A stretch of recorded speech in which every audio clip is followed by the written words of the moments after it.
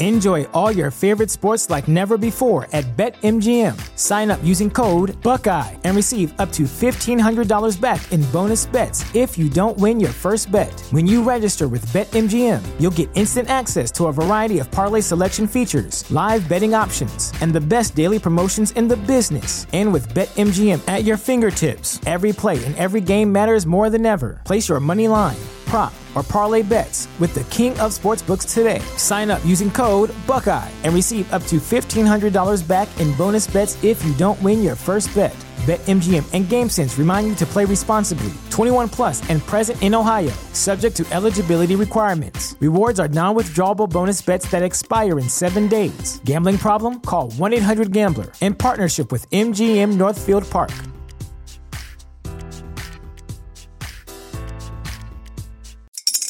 Spring is in the air at Littleton Coin Company, and we want to help you brighten your collection.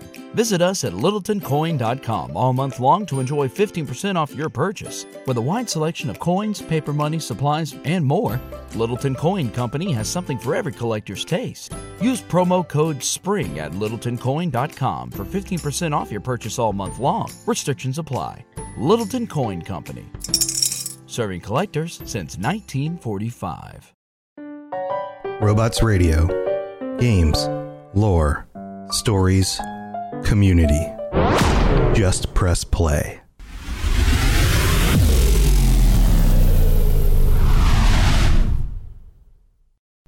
This show is brought to you by our patrons at patreon.com/Elder Scrolls Lorecast. Robots Radio presents The Elder Scrolls Lorecast. Welcome to the Elder Scrolls Lorecast, a place where the Elder Scrolls community can come together to discuss the boundaries of our knowledge about the universe of the Elder Scrolls.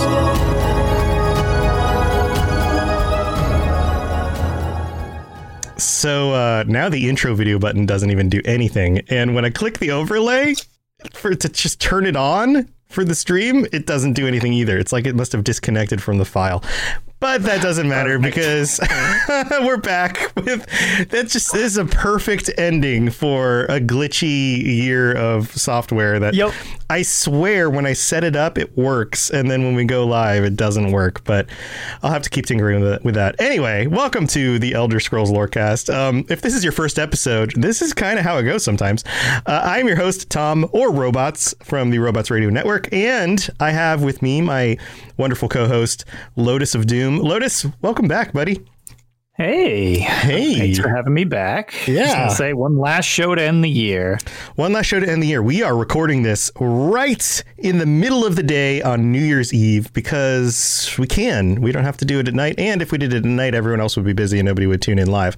But just like all of the other episodes for the show at this point, we are live at twitch.tv/robotsradio. Normally, we would be doing this about 10 p.m. Eastern, 7 p.m. Pacific, but we're right in the middle of the day. For me, it's noon and morning for some people.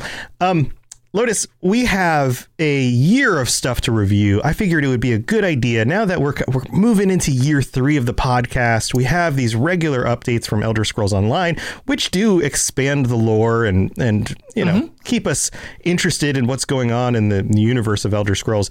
I figured it was a good time to do a year in review, and then the second half of the show, we're going to get into some more speculation about the Gates of Oblivion based on some things that were revealed just yesterday.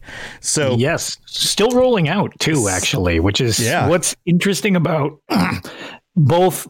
I mean, this is obviously like a marketing hype thing, but also it's just fun for the community as we try to figure this stuff out. Yeah. The only thing that there's the X factor of is the mail system on when these things arrive. Right. So that's kind of a weird X factor that can't be accounted for because people are getting things in all sorts of different ways. So then you're trying to piece it together and it's like, well, was this the order they intended you to piece it together? Is there an order that they intended you to piece it together, or can it just be jumbled together? We don't know yet because we actually don't have all the pieces of it. Right. So, yeah. So, so one of these days, I hope I get one of these things in the mail to me. I don't know if you've gotten stuff before. I have gotten stuff. I have zero idea whether I'm getting one of these thingies. Right. I got the tablets, the clicky Wrathstones, but which those were neat. I had zero idea what those were at the time. Right. Had I played Arena earlier, I would have known in advance and looked like a genius. So that's true. Also, why I need to play through all these. It's why I got to tackle Battlespire. It's very Mehrunes Dagon. I'm sure there's all sorts of info there. Probably. But and then last year was the maps, which was very interesting. So now this year, well, we'll get into it, but this year's got a whole new thing going, which is also very, very cool. Yeah, so stay tuned for the second half of the show for that stuff. But yeah, I hope I end up on the list. If Zoss, if you're listening, hi. I do a very popular podcast on the internet. I'd love to get one of these things, but for now, I'll just rely on other people's screenshots and just go with that. But let's kick this off. This is our 1 year, or actually, this is the end of our second year of doing this, and the end of the year of the dark heart of Skyrim. And a year ago at this time, we were speculating about what's it going to be like to go back to Skyrim? Because it looked like that's pretty much what it was going to be. And we didn't get the official announcement yet until I believe it was January. So we were in a similar position last year where we were going, okay, well, where are we going? How is this going to work? And then we got the official announcement, January, Dark Heart of Skyrim, but there wasn't a whole lot of info yet. They had kind of the screenshot, and it looked snowy and it looked cool, but we didn't know anything about vampires and werewolves and any of the stuff that was going to be revealed. So there was a lot of speculation. I remember doing a video about like what was Skyrim like during this time period, because we didn't have a whole lot of info about that. And then February, Vegas came, and they did for the first time their it was like a live event. And community reveal. Yeah. And you didn't have to pay to get into the event. Obviously, you had to pay to fly and stay in Vegas, but you could just go and get in, and it was great. And you and I got to hang out, and that was super fun. And of course, Vegas is Vegas. It's, right. It's a weird. We got to go to a buffet. It's a weird experience. Tasty. Yeah, we had a wonderful buffet. I had 2 helpings of ice cream because heck, it was a buffet, and I was on vacation. Yeah, and I ate like 8 crabs worth of crab legs.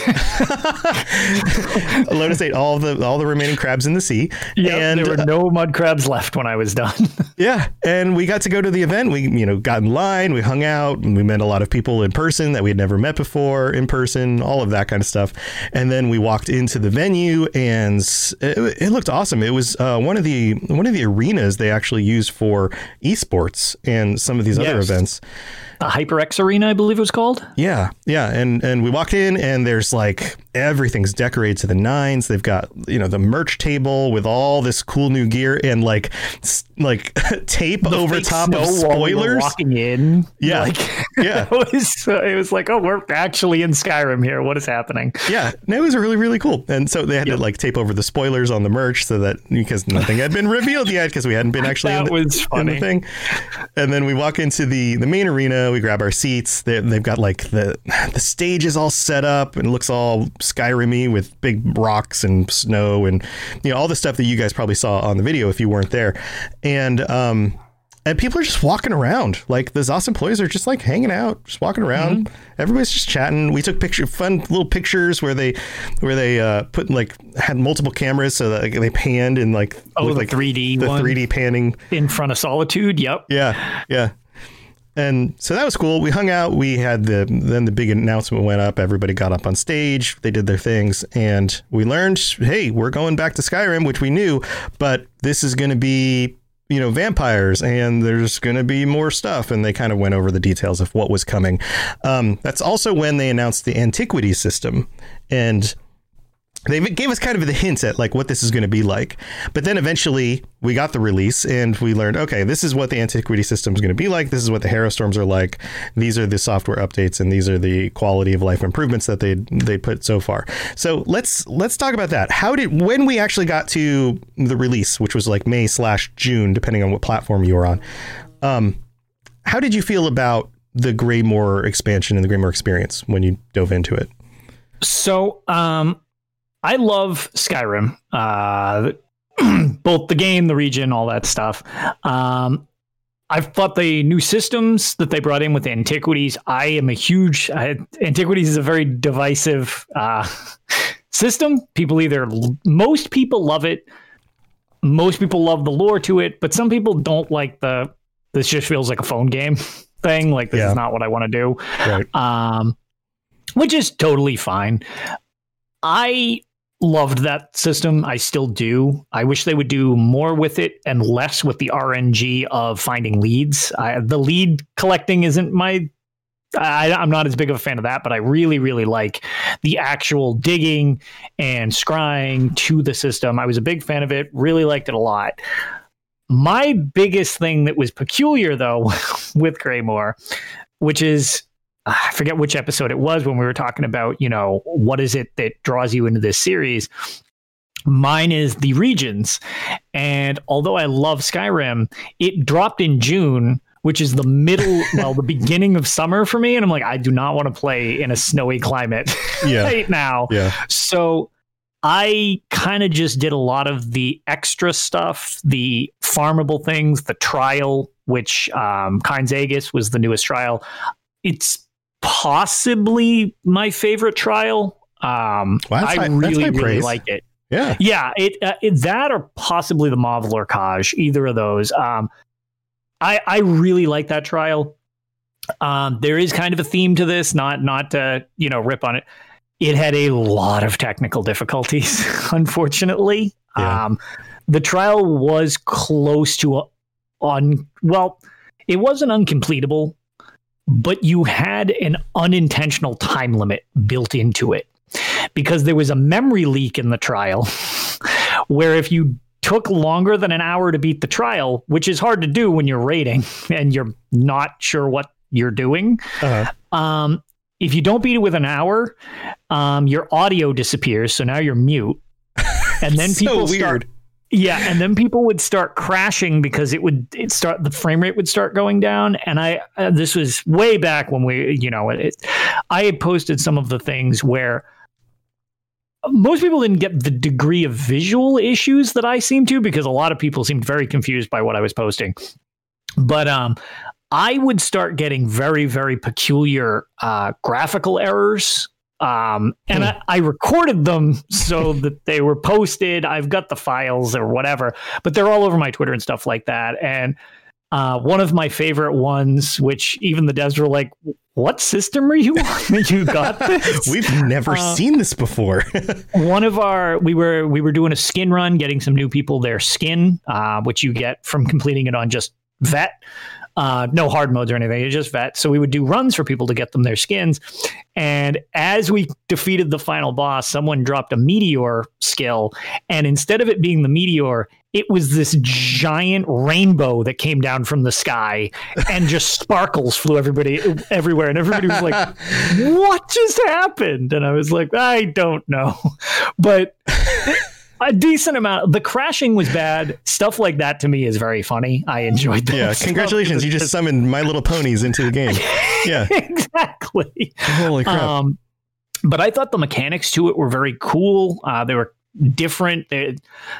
One of the things to the trial requires the same mechanics you use in Cyrodiil, where you man ballista during the trial, which is very different than anything else. All around, I just thought it was very creative. Same thing with the dungeons. They've done a great job of coming up with new mechanics to make things interesting and challenging while you're playing through them. And it's not just tank in place, hit thing, and heal other people type of deal. There's a lot more to it, and I like it quite a bit. So I definitely think that they did a great job with that type of stuff. Yeah. Well, going back to Antiquities, you're right that it's kind of like a phone game, but I can appreciate a system like that because it's the kind of thing you don't have to think and focus on too much. It's the kind of thing that you can sit and do while doing other stuff. I agree. And I don't think that's a bad addition. It doesn't mean you have to do it. Now, obviously, a completionist would be like, well, now I have to do it. But with these games, I take and choose the pieces I enjoy the most and tend to focus on those. And then the things I don't enjoy as much or just don't have the time to do, I kind of, leave out because I'm not really a completionist. But I think it would be amazing. And this has been an idea that has come up for other MMOs, that if you could make this a phone game, if they had a Elder Scrolls Online app and you could log into your character and just search for antiquities and do that while playing a phone game, that would be amazing. So that's my thought on that. And since I do a lot of the end game trials, end game dungeons, achievement hunting and stuff like that, I like something very much like you said that's just kind of mellow that I can use, because I can't just be cranked out on caffeine and trying to predict the movements of things and either PvP or endgame PvP. It's like sometimes it requires I don't a lot of want to focus. do that. Right. It does. And sometimes I don't want to focus. Like sometimes I'm watching a movie with my wife and I've got it streamed to my laptop on remote play. It's like, okay, I have a full second of lag. Like I don't want to be trying to play Battlegrounds. But you can just dig stuff up in the ground and kind of run to another spot and dig more stuff up, and it's really not a problem. So I do enjoy the different levels of intensity type things that you can do. I think that it's not a bad thing at all to include more that you just may not want to do. I think that's fine. The Hero Storms were the kind of the things that happen in the events or in the zone, similar to the other zones. They all have certain little events that happen. And then there's world bosses and stuff. Then there were software updates and quality of life improvements. And that's kind of the theme of this last year, is that they've just been struggling with a lot of these updates. And we've talked about this before. They're pushing the engine way further than it's gone before. But it's all remote now. Yeah, and it's all remote. Want it to be or not. Now, this kind of connects to there are some really interesting parallels between things that are happening in Fallout 76 and things that are happening in Elder Scrolls Online, or have happened. And one of the discussions I was having around Fallout about a year ago was this concept of Fallout 76 took an engine that was never designed to be multiplayer, and that's not similar. That is not a parallel to this, but they were trying to make it a multiplayer online game out of a single player engine. And there was a lot of doubt in the community that they were ever going to solve the issues, that it was ever really going to be a thing that worked. And now, 2+ years after the release of 76, it actually is very much improved. Every time they release a new expansion, sometimes things get reverted, but then they fix them again. But they're they're making 2-3 steps forward, 1 step back, 2 or 3 steps forward, 1 step back, and over time, it really is improving. It's I had some really serious doubts that we would ever get to a place where it was as good as it is now, and if they continue to improve it, it will continue to improve. So I would imagine after a year like this that we might be in a similar situation with ESO, where it's like they're realizing all of the things that are keeping the game back as they continue to update it and uncover it, because that's how software development works. You don't know what's in the code that's going to hold you back from the next update until you attempt to do it, and then you discover it. And sometimes you uncover a pile of work that's way more than you expected, and then you have to allocate, resources in order to handle that, or give it more time. So I think we're probably in a good spot. I think this next year things are going to smooth out with updates, and then we're going to really start to see the advancements. What do you think? I am inclined to agree with that, because one, they've had much more time to adjust now as well, to working from home. So it's not going to be quite so much, wow, this is really different. And we're trying to produce all this stuff, as well as the other situation that they had was the idea was to do performance improvements throughout the year.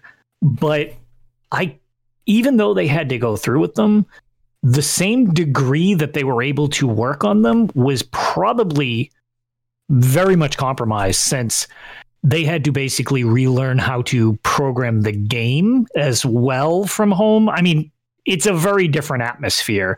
Yeah. I know, that's, whether you want to accept that as a thing or not, that's fine. You can not like how the game performs. I mean, I had a couple points where I was like, I got to just take a break. It's not working right now, which it can be frustrating, but like, this year was a mess. So they had to adjust to quite a few things. I had to just kind of wait sometimes for things to work so that I could play them again.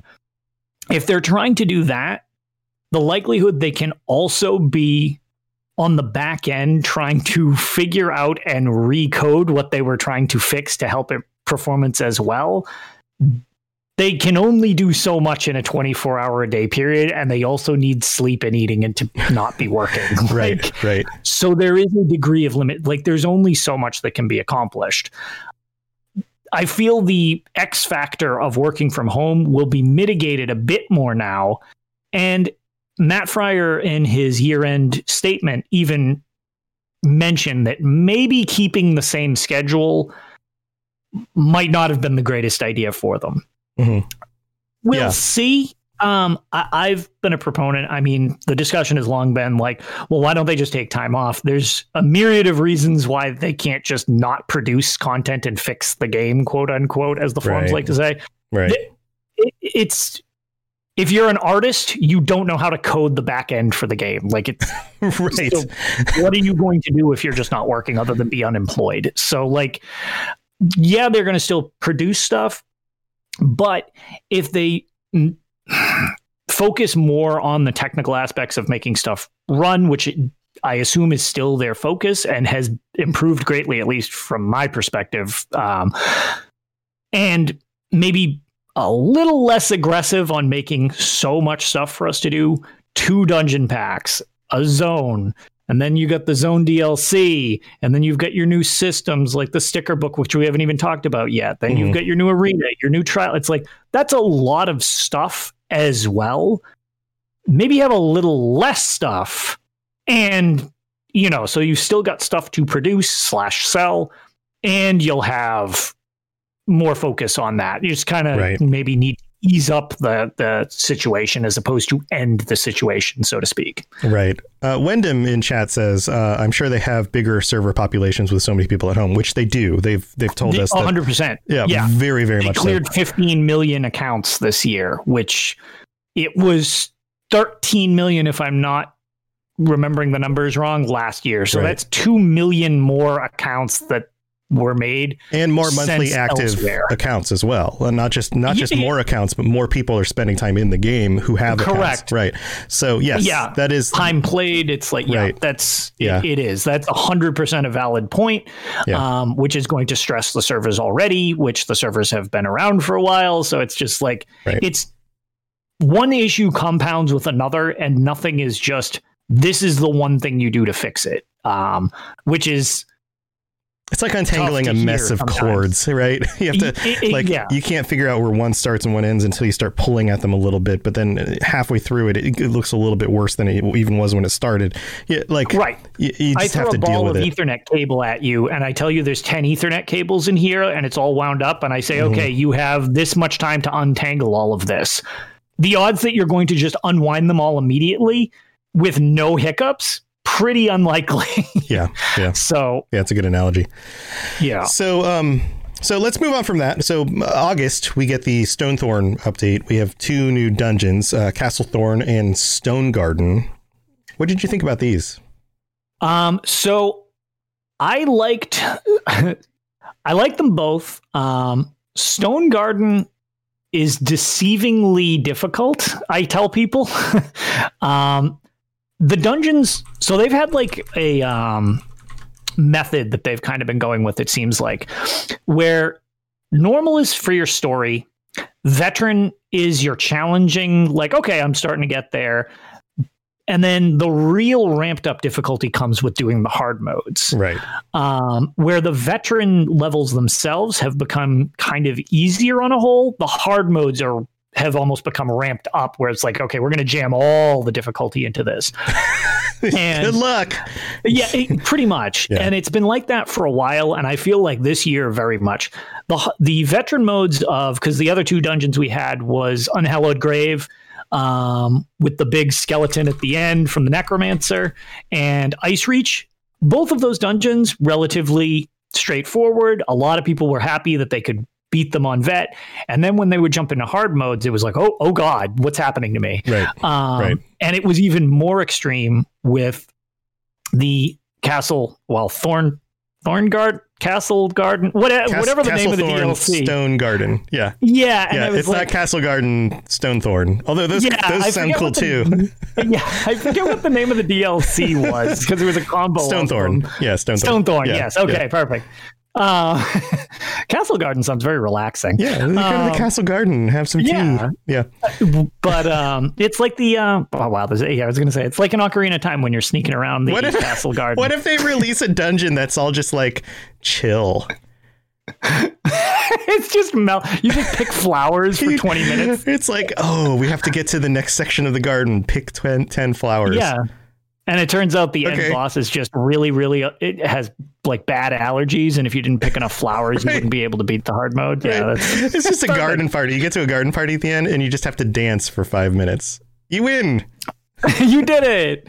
But these dungeons, nice and easy to go through. They were, I feel like they're understanding the tiered approach, which we have long talked about on Tales and in the community, where it's like, better tiers of difficulty so people can work up, I think is a good thing because it's a little less shell shock like when you go into something very difficult. And I think they've gotten that down much better with these dungeons.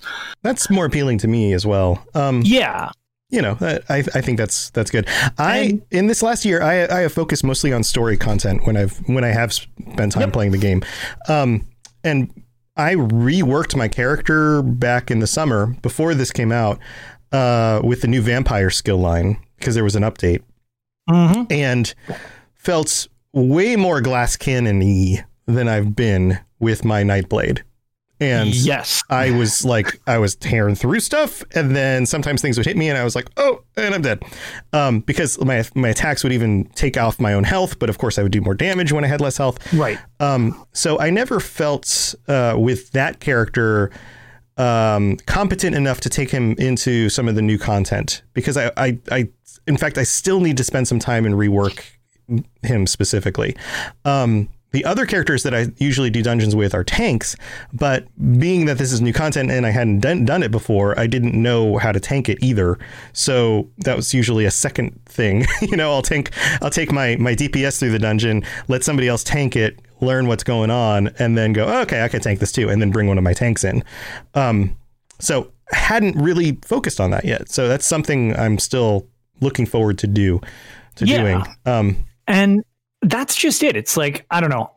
That seems like a good approach because it kind of gives people the story mode. It gives people a little bit of a challenge, and it gives people who, like me, that I get joked about a lot, are sadistic and look for ways to just get obliterated on stream. And Stone Garden took the approach even further, where it actually has every boss has a hard mode. And in order to get to the next hard mode, you have to complete the previous hard mode. So that's something that they started in Sunspire, and this is the first time they've implemented it in a dungeon.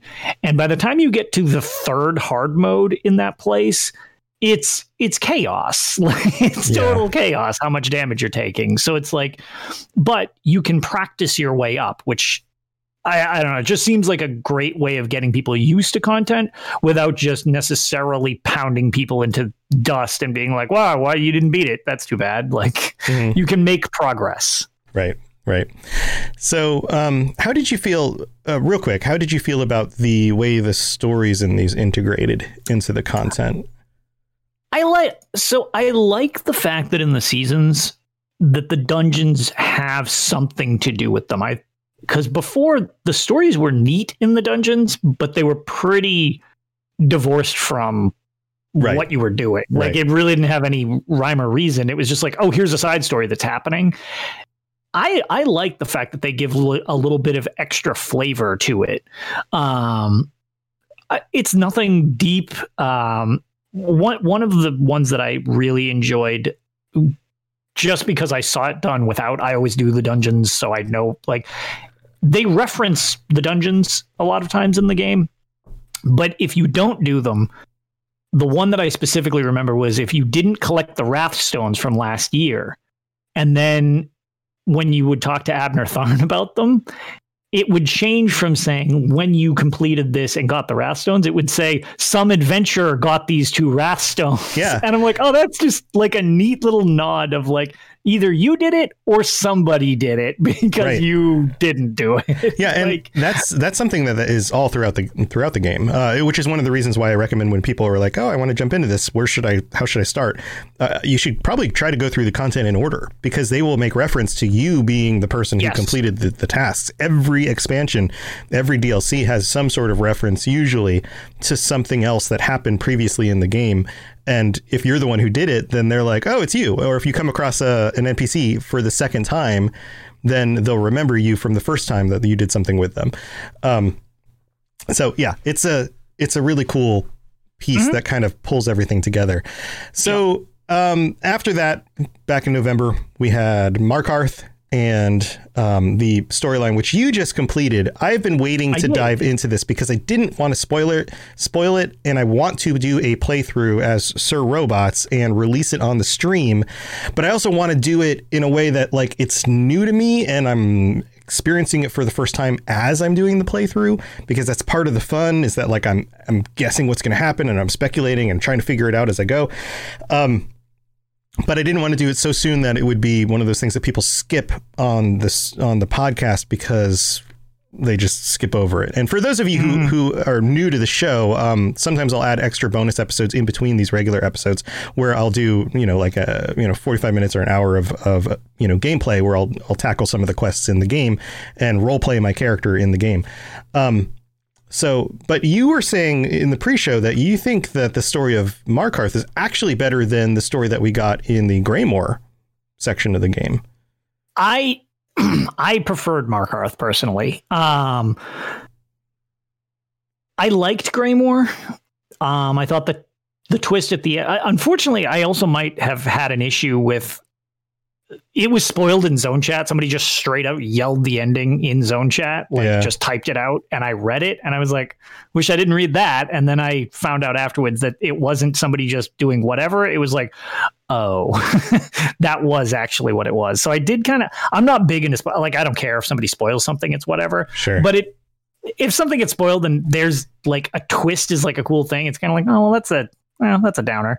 I did kind of expect something, but it was like, oh, the end twist was like, oh man. But yeah, I liked it. I liked the story to it. It was pretty cool. And then I'm not sure if it was the voice acting or what, but I enjoyed the Markarth story more, even though it was smaller, like on a grand scale of things. Mm-hmm. The voice acting was incredible, and generally, I'm not too big into like characters. People love House Ravenwatch. I don't care. Like, whatever. They're fine. It's whatever. But I loved Ald Karak is his name. Is that what? Good Lord. I don't know. I haven't done it yet. It's the despot of Markarth, pretty much. It's Wes Johnson's character, pretty much, is the best way to explain it. It's Wes Johnson. It's Wes Johnson. So it's Wes Johnson, who is an amazing voice actor. Hello, adventurer. Yeah.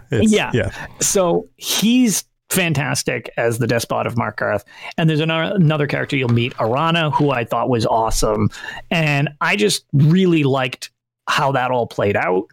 And then when you complete both Greymoor's storyline and Markarth's storyline, you get an epilogue storyline, which it's not like it took like an hour and a half. Like it's like a full quest line. Yeah. And I thought that ended it perfectly. Like it closed up all the loose ends.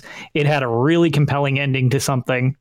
And I really liked just the closure to the season. I thought, I was like, oh, sweet. I feel like everything that was meant to be accomplished was accomplished here. That's good. Whether it was good or bad for people. It was just like, okay, well, everything's wrapped up. So I was a big fan of the way the story played out, which, to be fair, I thought the threat of vampires and werewolves was actually a little weak at the start of the season compared to what we had fought prior with Daedric Lords, and we've got Daedric Princes destroying the world with the plane meld, and we've got trifecta plots with Somerset, and then all this, and then we have dragons ending the world, and then it's like we have vampires and werewolves. It's like, all right, well, I beat way bigger things than you. You're less concerning.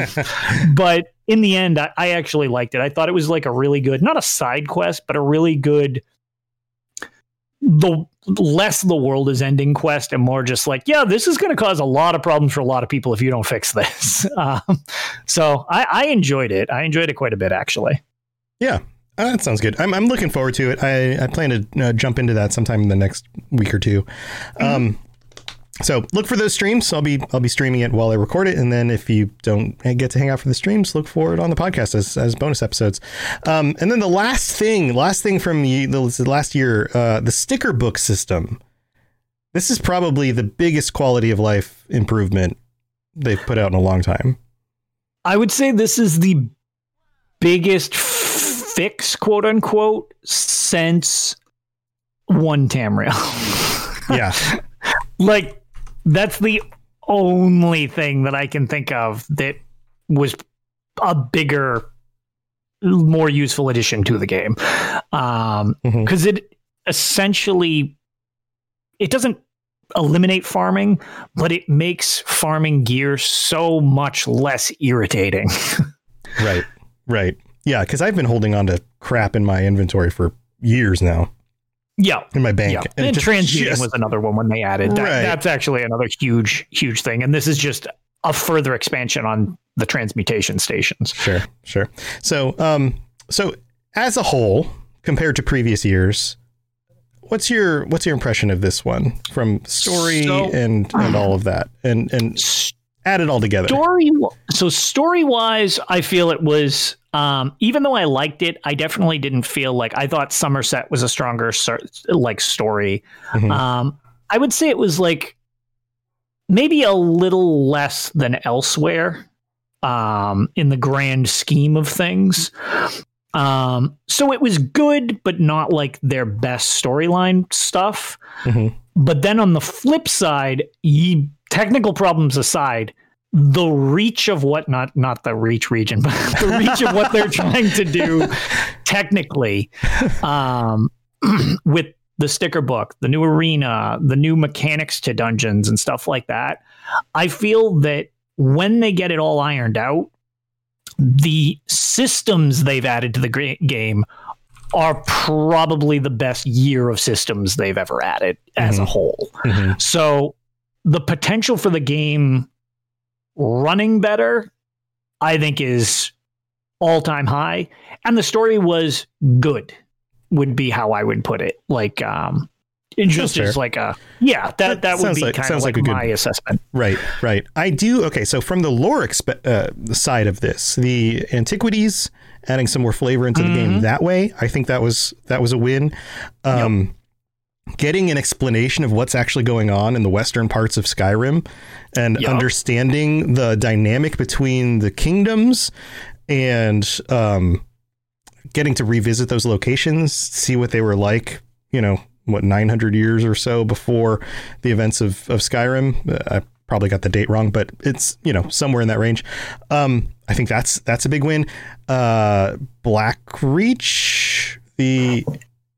getting another divisive thing, But I think that like having that kind of filled out a little bit was cool. This idea that like, you've got more knowledge. Anytime you get more knowledge about things, I think is generally good. Whether you like the way it plays out or not, at least we have more clarity. We have more things that I thought it looked really cool.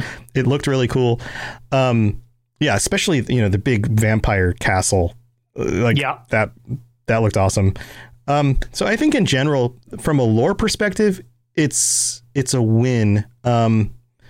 I don't know that we were given much in the way of like deeper lore reveals, at least that I've seen. Maybe playing through Markarth will give me some more explanation of that. Yeah, some, these are the Reachmen, they're doing Reachman things. These are vampires, they're doing vampire things. Certain people are working together. A specific sect of vampires, like this is all of that makes sense. The messing with people's turning them into vampires or werewolves and like that kind of the Harrowstorm thing. The Harrowstorm thing was kind of cool because that's a little bit of a different vibe than usually we get. This idea that like we're, manipulating. I mean, I guess it's similar in some ways to some stuff, but maybe we should go through that in a future episode once it feels less spoilery and all the new content is out. For sure. But yeah, I think in general, it was a good year. I think, and we'll get to this in the Gates of Oblivion speculation. There were things that people had kind of hoped for and speculated about this year that didn't really come to pass. And those might be speculations for this next year as well. We're going to have to see if those actually happen. So we'll get to that in the second half of the show. But overall, I think that's our summary for this year in review. If you aren't playing Elder Scrolls Online, you don't need to hesitate. If you're, especially the main reason I see people hesitate is because they're solo game players. They're like, well, I just want to do the solo stuff. Guys, that's mostly what I do in the game. Sometimes I'll jump in for the group content. Definitely. But most of the time I'm doing the solo stuff, and there's so much solo stuff. I still haven't finished everything. And it's just like there's a ton of stuff in there. This is probably the weirdest selling point to a game ever. But one of the biggest complaints from people that I know that are big MMO people more than Elder Scrolls people are there's too much options for solo stuff. Yeah. Like and some people don't like that. They're like, no, I want all MMO stuff. And it's like, well, you get the full gamut of stuff in this game. So if you just like playing out, I mean, that's how I play. I've never gotten into an MMO until this game. And I got into this game solely because of the name, like the IP of Elder Scrolls. And then it turned out that it was like, oh, some of this MMO stuff's kind of fun. Okay, right. I'm a huge achievement hunter. Oh, well, now I'm going to try this out. Oh, I like this too. Oh, I like this too. Oh, I like all of these things. And it's like, you just got sucked into all of it. Yeah, exactly. I ended up getting sucked in over the years because I've been playing since shortly after launch. I mean, I tried it right at the start and wasn't a fan until it got stabilized. And I've become more and more of a fan as it goes. So the only thing that's tough is just don't worry about getting overwhelmed when you first get it. Just I always tell people, don't worry about all the expansions. Just buy the base game. It's like several 100 hours worth of things to do. Yeah, there's tons of stuff. If you just want the stories and just play through the quests to start with, just go do that. You can totally do it. It's fun. It'll be a little bit different than your experience with something like Skyrim, but it's fun and enjoyable, and you're going to get a whole lot more Elder Scrolls stuff, lore, and it's similar Daedric enough. Princes.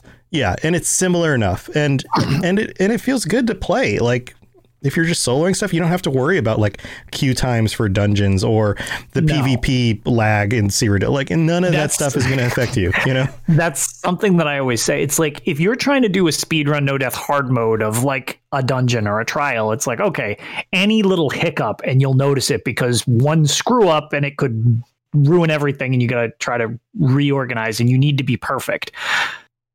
Okay, yeah, I'm all on about that stuff. But if I'm doing questing or whatever, it's like I'm laying sideways on my couch playing with one hand. I'm like, oh, whatever. I don't care how this is. It playing? Then fine, whatever. It's like it's all about what you're trying to do with the time, and there's a lot that you can do that's nice and chill and mellow in this game. And for like the $10 it costs for the base game, that's a great way of deciding if it's for you or if this isn't for you. Yeah. If you have $10 and you're looking for something to do for a few hundred hours, it's not a bad option. All right. Well, let's move on to the middle of the show. The skies are marked with numberless sparks, each a fire and every one a sign. So being that this is the last show of the year, I need to say a very, very special thank you to our patrons, because you guys are what enable me to keep doing this show, and it continues to grow. You guys are phenomenal. We have some new patrons that have come in over this last month.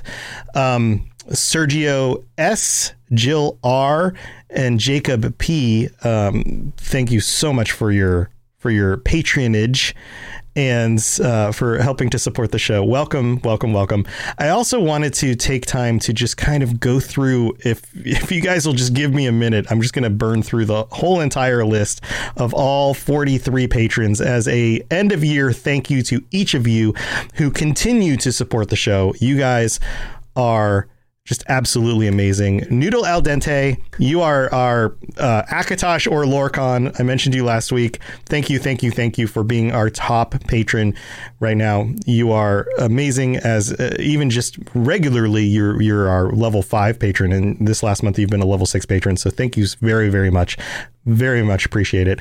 And then we have Renegade Daedra, Sydney S, Kung Fu Kangaroo, Brad Sparks, LSM, Jacob P, Jill R, Sergio H, Artius, Cody M, Ratatoski, I think is how you pronounce that, Stacia G, Megan E, Wireless, Briar S, Samuel M, Bob Chichinsky. I'm not going to close his name because everybody knows Bob. Bob Chickens. Bob Chickens. DJ Boone,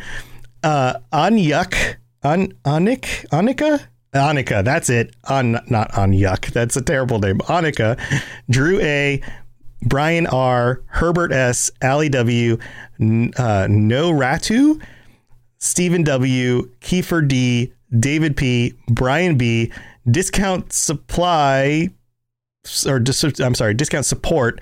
Jonathan H, Ryan C, Leon M, Zape, maybe. These names are so hard to pronounce sometimes.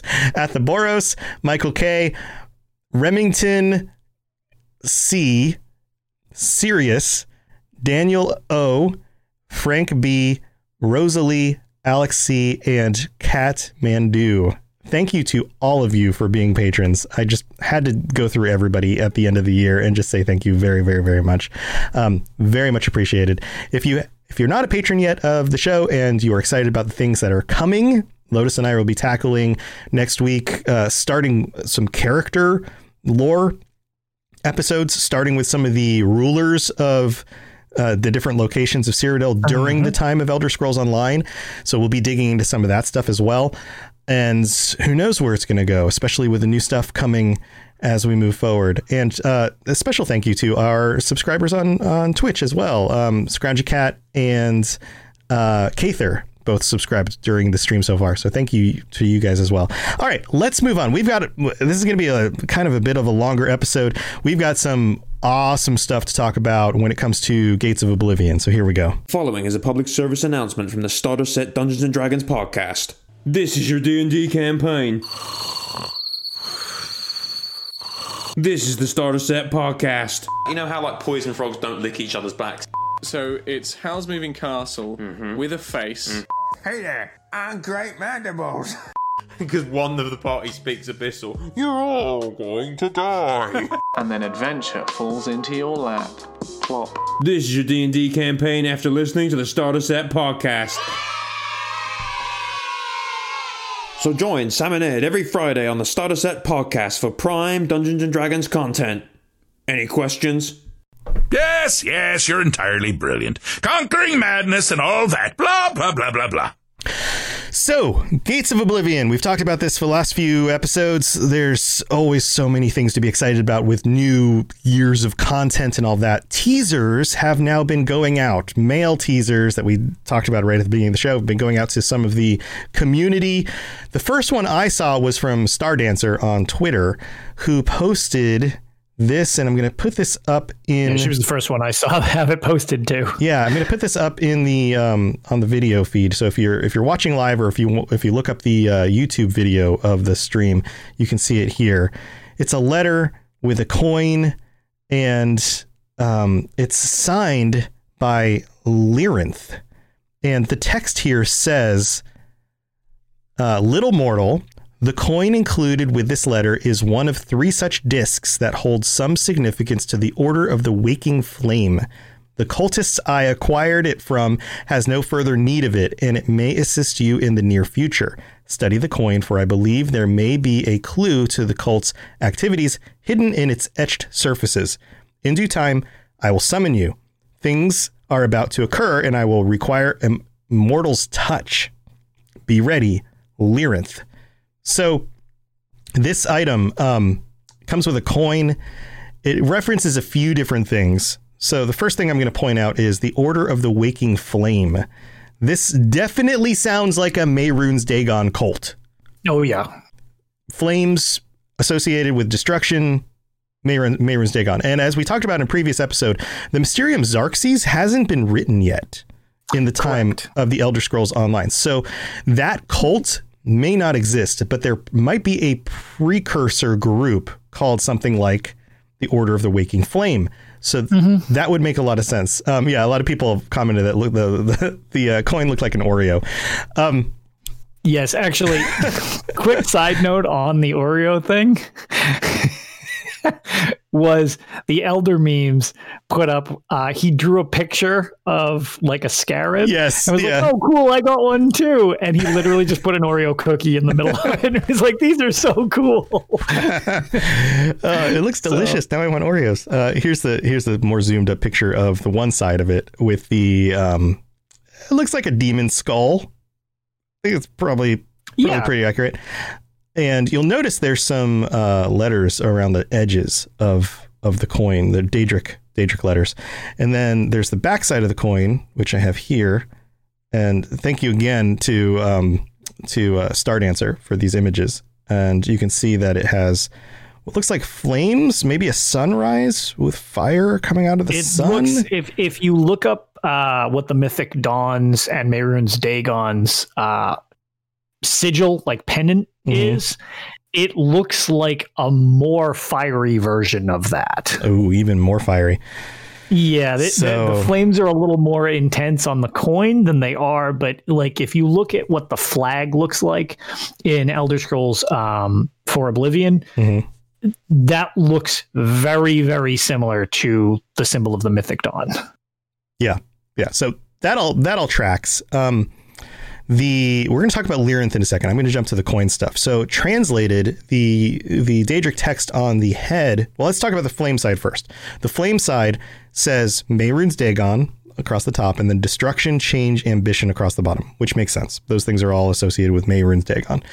The head side with what looks like a demonic looking head shape says ambitions, knowledge, freedom, wisdom, energy.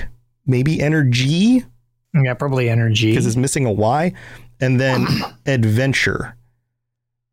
That's the side that's a little bit more vague. You know, obviously the other side is clearly says Mehrunes Dagon, right? But this backside, ambitions, knowledge, freedom, wisdom, energy, adventure.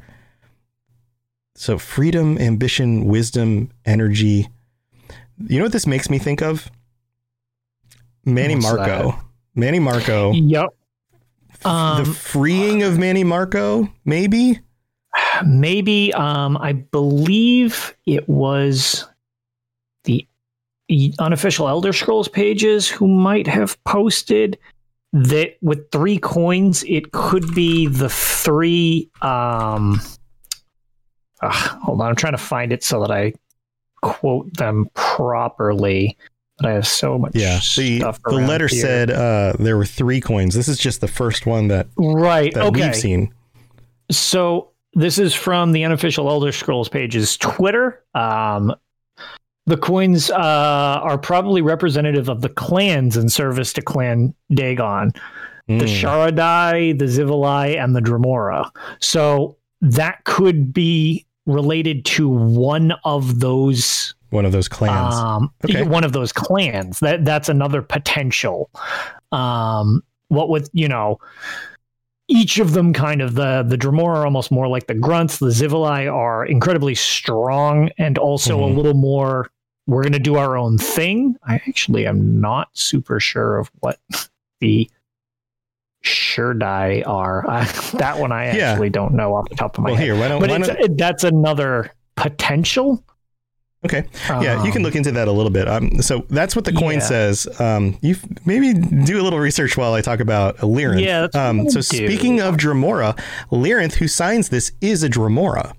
And I love the Dremora. I love this idea of this other race of people who are different than us, who live in Oblivion, and yet they're still people, right? They're not just mindless slaves. They have their own personalities, their own wants. She is a Dremora. Now, she shows up in a previous quest in Elder Scrolls Online. So here's What's Madigan? Madigan's sharing some. People have said this is a translation of mine. I've decoded this message as well. This was more challenged, but 90% sure. Ambition. One. Oh, so you have another one. Oh man, this. Okay, so Maddie does have the third one. So So Maddie has one. Ambition, 1 power, strength, honor, revolution, and then the other side is Mehrunes Dagon, destruction, change, ambition. Interesting. So ambition, 1 power, strength, honor, revolution. Yeah, maybe these are like the, different clans. Text about them or whatever that's called. They're like mission statements, I guess would be one way to put it. Or just descriptions of what they value. So let's get back to Lyrinth. So Lyrinth shows up in a previous quest line. She works with you in order to fight against Molag Bal, and seems like she at least has interests that line up with mortals during that quest line, at least for the time being, right? Which is always interesting to me because the Dremora I find very interesting. So the description from UESP explains it pretty succinctly. Lyrinth is an outcast Dremora originally encountered bound inside the ruins of Tel Mor Walk in Shadowfen, where her essence is being harvested by the Dominion in order to create skin stealers. You are given the option to free her in exchange for information or leave her bound. Regardless of your choice, she can later be encountered at the Tower of Lies and will help you free the members of the Fighters Guild imprisoned down there. She will approach the Tamrielic expedition outside the Reaver Citadel and offer a way to break the Daedric defenses during the quest of The Citadel Must Fall. So she shows up for like 4 different quests. Once inside, she will offer to open the barrier protecting the Endless Stair in return for killing Valkanez Cirrus and allowing her banished clan to return to power in Cold Harbor. Lyrinth is also found in the Imperial City Prison, where your group must help her defeat Lord Warden Dusk in order to reclaim the animus of her clan. So she is from a specific clan in Cold Harbor, which of course is associated with Molag Bal. Now, maybe there's some competition between the two Daedric lords, and Mehrunes Dagon is trying to eat Molag Bal's lunch, who has maybe weakened Tamriel with his invasion, and Mehrunes Dagon is going, well, if you can invade Tamriel, then I can too, and now's the perfect time to do it. And she's warning us. She's rallying the troops because she's clearly done that before in order to fight back against Daedric incursions and the things that are going on that she may not like because of whatever her perspective is. So before we get too far away from it, I figured we might want to just round back real quick when we were talking about the different clans. Yeah. And so I managed to get what information I could quickly, at least, on the Shardai clan. Mm-hmm. And I made the joke of I need to get through Arena so that I can start playing Battlespire, because they are straight out of Battlespire. Okay, good. It's where the Shardai clan, also known as Phaedra's clan, is a Daedric clan led by Phaedra Shaddai. She's in the service, and the clan is in the service of Mehrunes Dagon. The clan is based on the Havoc Wellhead and represents the vital but impulsive and undisciplined element of the destructive principles of Mehrunes Dagon. So that leans more into the hyper-destructive side of the things. So interesting. And they helped with the sieging of the Battlespire, it looks like. And the only other thing just quickly to note out of that is apparently they at one point tricked Zivali Moeth from the Zivali clan into aiding them. And as a result, it devolved into open conflict between the two clans. So they don't seem like they get along necessarily with the other clan. Yeah. Hey, well, that makes sense, though. You know, like vying for power, destruction. Oh, boy. Yeah, this is exciting stuff. So real quick, I'm putting up the image of Lyrinth here on the screen, which at first when I looked at her, I was like, Dunmer? And I was like, oh, no, Dremora. It's definitely Dremora. But yeah, Dunmer, it's interesting how close, I hadn't thought about this before, but how much the Dunmer look kind of like Dremora. kind of interesting. Dark red eyes, dark skin, gray skin tone. So that's what we know so far about Lyrinth. So it seems like there's got to be some sort of unrest going on. Maybe she's rallying the troops to fight back some other group that's invading. Don't know yet. That's as much as we have. Yeah. But good stuff. Let's one last thing I want to get to before we close up the episode is we've talked about speculation. One of the things we didn't speculate about specifically was every expansion seems to have some sort of new big thing, like the big, not just like the setting, not just the story, but a expansion to the game in some fundamental way, a new class, a new skill line, something like that. So, Lotus, I was thinking about this. Are we going to get a new class? It's been since Elsewhere that we got a class. So, and we seem to get them every other expansion. Morrowind. Yes. Then not Somerset.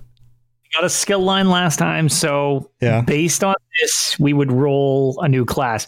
I'm not going to lie, I was pretty surprised that if we weren't going to, and actually Maddie already threw it in chat, Bard class, which a lot of people I know wanted a Bard class, but it seems weird that we wouldn't have gotten a Bard class with the Skyrim stuff. Yeah. Yeah. Like that was basically written right there for them. So right. I don't know. I'll be curious. The one thing I know people I'm not an alt person. I don't make alts really. I love alts. Whatever. I love alts. I know most people, I'm not an alt person. So I always want a skill line because I can add it to my existing character. Right. I basically made a necromancer, learned what it did, and then was like, cool, now that I know how other people play, right. I'm never going to do this again. Oh.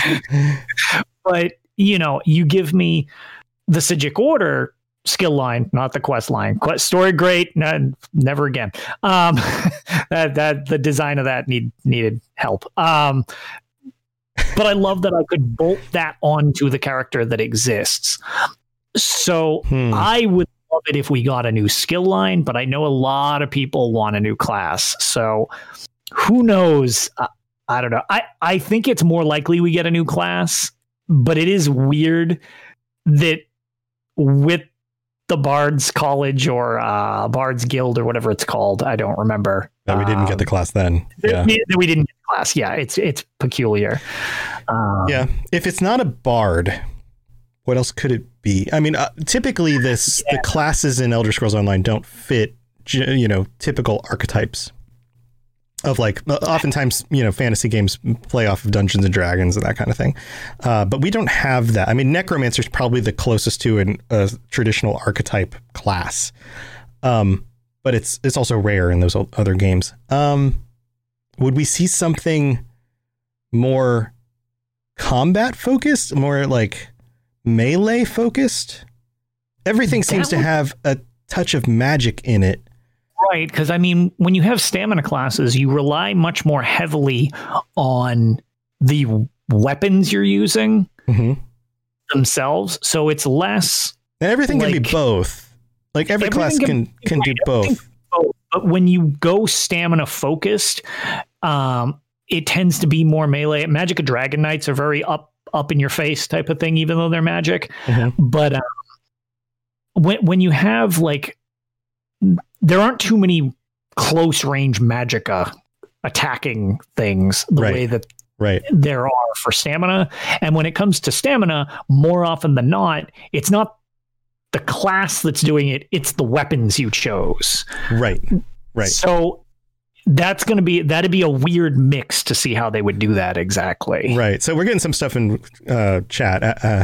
Agilos. Oh, Agilos. I thought it was Agilos, but I'm so bad at pronouncing when I read names. To anybody who doesn't know Agilos DC, he actually was the founder of Tales of Tamriel, the other podcast I'm part of. Right. He says Spellblade is the new class. LOL. Spellblade. I was going to say, that's been something that's been brought up. You have a spell in one hand, you have a blade, a weapon in your other hand, because that's almost like the trope of what you see every advertisement for, like back when Skyrim came out. It's like, oh look, I'm wielding a weapon and magic. It's like, ooh, so it's like, you can't do this. So right. So this, and then so I've got so many thoughts that, and then they're kind of headed in the same direction. And then Madigan says monk fist class. So what if we get a class and a skill line? What if we have like a fist, like fisticuffs, like old timey fisticuffs skill line? But what if we had like a monk class, like a monk class with some sort of skill line for that? That would make sense. Would you get a buff if you were a Khajiit or an Argonian, because you'd have claws as well? Maybe that could work. Add that in as a passive. But Spellblade. So my other thought on this, and I talked about this a little bit last year, this idea that if you go weapons, you have lots of different weapons to choose from, right? You've got, swords and axes and hammers, and you've got two-handed swords, and like you have a whole variety of different, daggers. But if you go magic weapons, you get stabs. And you have different kinds of stabs, but they're all stabs. What if there was an expansion to the kinds of things you can hold in your hands that do magic damage? So you could have like, I don't know, a book or a wand or a crystal ball, like some sort of other thing that you can wield as your magic source weapon. And it still does distraction. It still does, it can be tied to the same skill lines, but it just isn't a staff. Yeah, orbs. That could be. Or a carrot. Yeah. Wyndham says a carrot. Magical vegetables. Whatever it is. You something you can hold in your hands, or even just like a Snickers bar, just like something like glowy hands, like with that, like hold really cool bright lights that like when you're in Skyrim and you've equipped like, I don't know, flame or something, your hand goes and lights up, right? Not to circle back to all the things that I said if they were going to happen, they would have needed to happen last year. But like, if we're going to get something like that, how would that not be tied to the College of Winterhold? Right. Which we just moved past as well. So like, it would seem very peculiar to have these things come out after things that logically lined up perfectly with them. Be like, oh, okay, so now you've got a spell sword and you can be a bard, but it doesn't relate to the place that would produce spell blades or bards. Well, like, we do have a big gap of land in the middle of Skyrim still, so maybe this stuff will come out with a future expansion where we're going back to Skyrim again. That could be a thing. The other potential here is, do you think we're going to get an arena for the zone? Arenas seem fairly popular, right? They are, but they tend to, I don't know, they tend to jump around a little bit, because we did just get the Vadashram Hollows arena, which is a solo player arena that came out in Markarth. And it was, in my opinion, much, much better than VMA, which was Maelstrom Arena. And by popular, I don't mean like among many people. I mean among a select group. Like the people who like arenas love arenas. Like that's their thing. They're very loudly asked for by people in the community. What do you call it? Whereas like, everybody likes the dungeons. People like trials, but then trials come with a lot of technical hurdles. And then there's different types of trials. And then people have been asking for a solo arena for a very long time. We just got that. Right. And I liked it substantially better because it's much more... It was much less of a DPS test than Maelstrom Arena was. It's... Vadashram Hollows felt like, so you want to do a single player dungeon. Here you go. It wasn't just, here's an arena, here's an arena, here's an arena, and it's just switching places. Mm-hmm. So that one I felt, because you'd traverse, you'd kill, garbage going from one location to another. I thought it was much better constructed, and I blew through it on my tank with minimal efforts. Granted, the build I have is a little I'm not going to say what it is because it needs to be nerfed. But but that aside, it's much more manageable. Whereas Maddie mentioned the 4-player arena thing is we had Black Rose Prison back. I guess that would be 2 years ago when we got Murkmire. Right.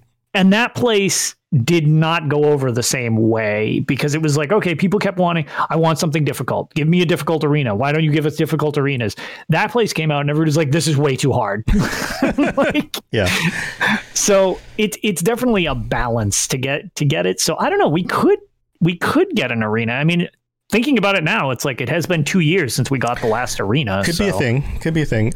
Yeah. Other speculation has been bigger battlegrounds.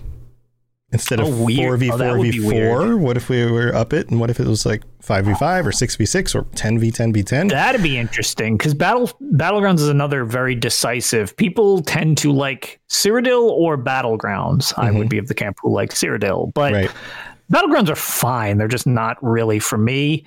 And I would imagine, actually, as mentioned in chat, I'm curious if that would be another technical hurdle that they would have to. I'm sure they'd have to solve some of that. But I mean, imagine siege weapons in Battlegrounds. Yeah. Oh, dear God. Capture the relic with all these catapults. Great. Yeah. You have like 3 towers, right? And then like each group has to like siege to get into the other tower. And then it could be a capture the relic type thing, but it could also be a, like maybe you take down one of the 3 groups and then the last 2 groups, they get eliminated and the last 2 groups battle it out, see who wins. Well, it's again, it's a very different style of play with Battlegrounds, and they've been trying to adjust a lot of stuff in there. So it's like they've had some bizarre things with Battlegrounds. My personal favorite, which I just saw online, I think it's only happened once, but who knows, where a group in Cyrodiil, like they had been grouping to go into Cyrodiil, accidentally got queued into Battlegrounds. So it was a team of 3, a team of 4, and a team of 24. That's so weird. And they just completely raffle stomped the other team because they're 24. What are you supposed to do? So. Wow, Scratchy Cat just gifted like 10 subs. Everybody subs in order to hit the goal for the month. Thank you, Scratchy Cat. Like everybody's got subs now. Everybody has subs, and the whole screen just exploded. There's your goal. Thank you so much, Scratchy Cat. That is amazing. That is ridiculous. Thank you. Been trying to get that to work for the last half hour. Oh, I'm glad you figured it out. Yay! One last thought before we wrap up the episode. People have been asking for it. Spell crafting. This is one of those things that I look at and I'm like, ooh, that seems cool. But then I start thinking about like, how do they even make that work? And I go, I don't know how I have no idea. I'm not a dev, but I like to speculate about dev things, but I don't know. I don't know how you make that work in this game. Yeah, so I assume this is unpopular opinion, but I don't particularly care. A lot of times people don't want things to be overpowered. As long as something has like a counter, like in a competitive environment, that's fine, whatever. Yeah. But okay, I don't care if you give us crazy overpowered skills that we can use to tee off on the PvE side of this. Like it doesn't matter to me. Right. Because I mean, once you overpowered and once you hit a certain CP level, even with a just mediocre build, you kind of tear through the PvE stuff pretty quick. And it's like I would be fine with. But balancing that for the competitive side of things, I could be find very, very hard. Who knows? Because I love spellcrafting in the other games, and I broke it so hard. Oh yeah, and it's like people spend way more time than I do finding ways to break things. So it's like I'm sure that would open up a totally new can of worms. But again.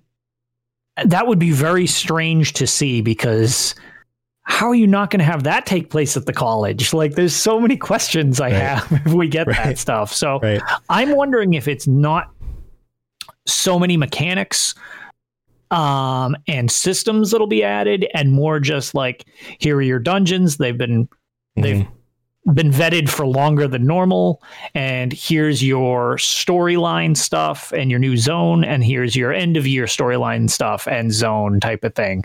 It'll be a simpler year. Yes. So, which I would be fine with. Give me story and stuff like that to do. That'd be great because it'll give us stuff to do. But I feel like the game mechanics are in a very good place. It's just you want to make sure everything works right to go with the mechanics. You know what I mean? Right. Now, my other speculation on this being that we're getting Oblivion gates potentially. I mean, I would assume, right? Gates of Oblivion. That's what I'm assuming. That's the name of the year. What if they were to shift their perspective from specific new zone content to some new zone content, but then also changes across other locations? Like we talked about this, right? That would be very ambitious. It would be very ambitious. I think this is crazy, but just go with me just here for the fun of the idea, right? They take the world events in every location and turn those into Oblivion gates across the entire map. We were originally talking about like the idea, it's like, oh, instead of a dragon, it's now there's a chance that it'll roll an Oblivion gate instead. Right. So what if that's a thing?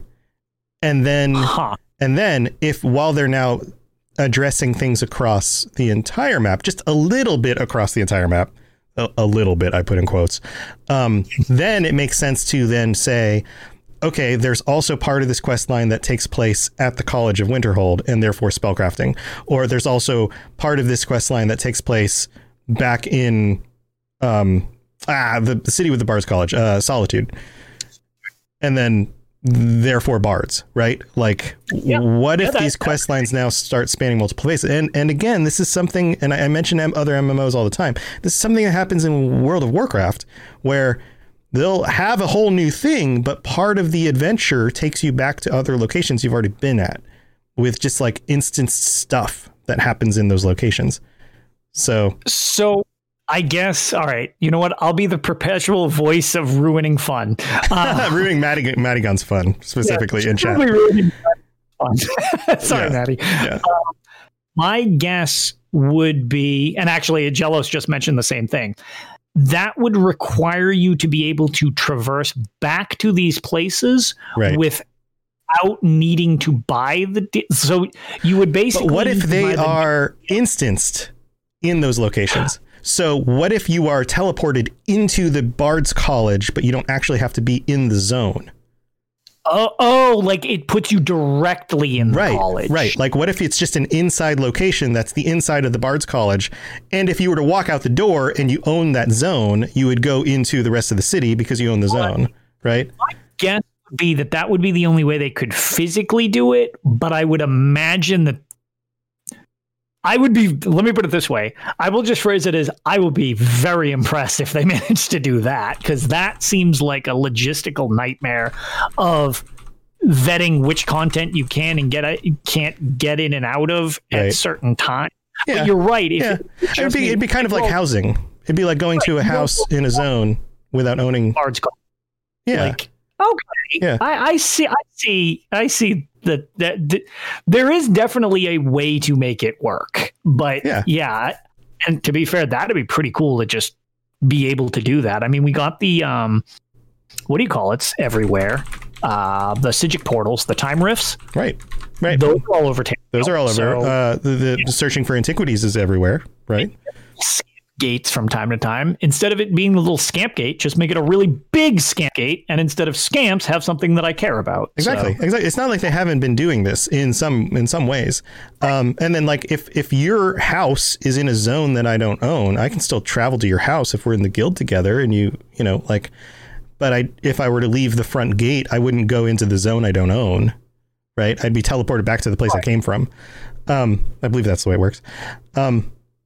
So they have methods of making this work so far. It would be just instanced areas, but it would feel like you're going to that location, and that's the thing that I think would be really interesting. Yes. Yeah, exactly. Give I guess you could almost use that as a marketing thing, because you give a flavor of like, hey, wouldn't you want to go outside too? Like, sure. I do want to go outside and see what the rest of Solitude looks like. So Yeah. There you go. Boom. More sale. Boom. Or you go up to the door and it's like, would you like to purchase this DLC? The thing pops up on the screen.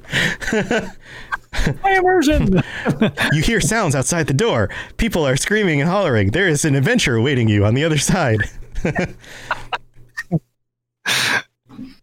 Yeah. Very good stuff. Just another thought. As usual, I'm sure some of these ideas are well beyond anything that they have committed to doing. If not, maybe they've considered them, but yeah. Well, that was fun. So it's been a fun year. We've got a whole lot of stuff to look forward to, and we've got a bunch of lore to tackle moving forward. So, and also Scroungy Cat is ridiculous, just gifted even more subs. So Scroungy Cat didn't like the fact that they weren't in first place on the gifted sub list, so they corrected that. Right. Well, thank you. I'm glad that motivated you. I appreciate it. So that's it. And no, Matty Gunn writes now, huge out of the box theories. How likely do we see a mention somewhere of a snow Khajiit? Maybe. I think Matty is canon personally. Matty might be canon. All I need to do is just bump into Matty arbitrarily. I can't be in his group. I just need to come across Matty in game. And then it's just like, look, he's part of my world. This is totally canon. I found the last snow Khajiit. Yeah. That raises an idea. I'm trying to come up with a way of doing like a find me in the game hunt, like giveaway or something. Like if you can find me without being part of my group or once you're in the guild, you can just teleport to your location. Right. But so it has to be like a character, or maybe I start a second character. Maybe I buy another copy of the game. No, that's ridiculous. Maybe I use my wife's copy of the game because nobody's friends with her. And I create a character like Man Baby, who I mentioned last week. And I'm going to put him up on stream again. Up on the screen. There's Man Baby. Traveling around a lot easier when you're in it. Oh God, that is. And I just run around as Man Baby, and if somebody can find me in game and like tell me the secret password, then they win something. That would be so funny. That's harsh. No, she's not friends with all of you guys. That's my point. She has friends. My wife has no friends. Oh, it's so sad. All right, guys. So know that they're not friends. This episode is definitely devolving into just ridiculous stuff. So we're going to move this into the post-show chat. But thank you for joining us. This has been an amazing year. Stay tuned for all sorts of fun stuff coming this next year. And Lotus, you have anything going on that you want to talk about before we head out? No, I don't know. I finished my, I'd kind of mentioned last time, I made it through the 5K while running Vet Dungeons. I banged myself up pretty good. Didn't wipe out. So that was a huge plus. Yeah. But, oh man, I looked like I was 92 years old at work. I was like limping around from jamming my foot into the side so many times, trying to play and also game at the same time. It was a super fun event. Thank you for everybody who showed up. There were a shocking amount of people in chat, and I couldn't really respond because I kept giving myself motion sickness trying to read, run, and play the game at the same time. Speaking of not being good at multitasking, but it was entertaining. I'm glad. But yeah, so that was a lot of fun. Hopefully over the next couple of days I can jump back on Arena because I'd like to finish that game off so that I can start Battlespire and we can start speculating with some actual Battlespire information for the game. And our hiatus at Tales of Tamriel for the holidays will be ending, so we'll be able to have a new show over there. But that's pretty much just bouncing around, starting to get back into the flow of things, and hopefully 2021 is a lot better than 2020 for everybody. That's the hope. Yep. All right. Well, I've got my regular stuff going on, all the shows over at robotsradio.net. And if you are into this lorecast, you might be into other lorecasts like the Fallout lorecast or the Cyberpunk lorecast. Been having a lot of fun with that stuff. I have been promising to get back into playing the game on stream. I'm going to try to commit to this over the next week and doing some Adventures of Sir Robots and releasing those on the podcast for you guys to listen to. So that seemed pretty popular. People seem to like those. So hopefully I'll have some time to do that this coming week. Otherwise, have a wonderful New Year. And if you are listening to this after the New Year, hope your New Year's Eve went well. Everybody's safe. And we'll see you guys again next week. And until then, come up with some really awesome speculation that's absolutely ridiculous and tell us about it on our Discord. We'd love to hear your crazy speculation. You've heard ours, so we'd love to hear yours. Come share that on our Discord. All right, we'll see you guys later. Bye, everybody. Happy New Year. Thanks for listening to the Elder Scrolls Lorecast. If you have something you'd like to contribute to the show, please reach out to us at elderscrollslorecast@gmail.com or on Twitter @ESO Lorecast. I really appreciate you listening, and I'd love to hear from you soon. You've been listening to a Robots Radio podcast. Smart shows for interesting people. Check out all the shows at robotsradio.net. Hey Guardians, we are the Destiny Show Podcast, a weekly podcast about all things Destiny 2. We invite amazing guests from the Destiny community to share their stories and discuss the latest topics from the world of Destiny. Check us out on Apple, Google, Spotify, Stitcher, or live on Twitch every Thursday night at 7 p.m. Eastern, 4 p.m. Pacific. We will see you Starside. Are you an avid player of the Elder Scrolls Online and looking to take your game to that next level? Well, the Red Diamond Courier podcast is here to help. I'm Bob Chichinski. And I'm Dogbark24. We are two experienced players aiming to help others learn and improve through in-game knowledge and references. From PvE to PvP, and everything in between. There's sure to be something for you in the Red Diamond Courier. We hope you check us out. Thanks.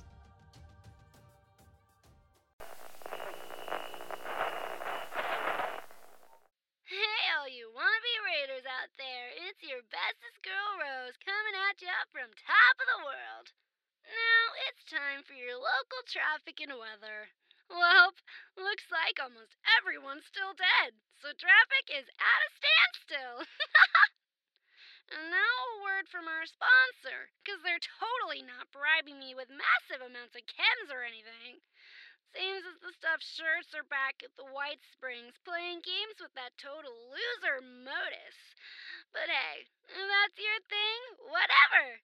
So if all you squares wanted to hear more totally sort of, but maybe not boring stories about rebuilding Appalachia and being all goody two-shoes, definitely not raiders, check out this thing they call a podcast, the Modus Files, whatever that's supposed to be, on Spotify, iTunes, and wherever else you listen to those things. Double ugh, they are not paying me enough for this.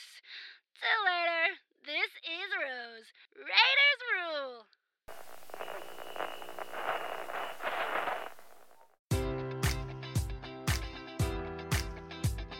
Enjoy all your favorite sports like never before at BetMGM. Sign up using code Buckeye and receive up to $1,500 back in bonus bets if you don't win your first bet. When you register with BetMGM, you'll get instant access to a variety of parlay selection features, live betting options, and the best daily promotions in the business. And with BetMGM at your fingertips, every play and every game matters more than ever. Place your money line, prop, or parlay bets with the king of sportsbooks today. Sign up using code Buckeye and receive up to $1,500 back in bonus bets if you don't win your first bet.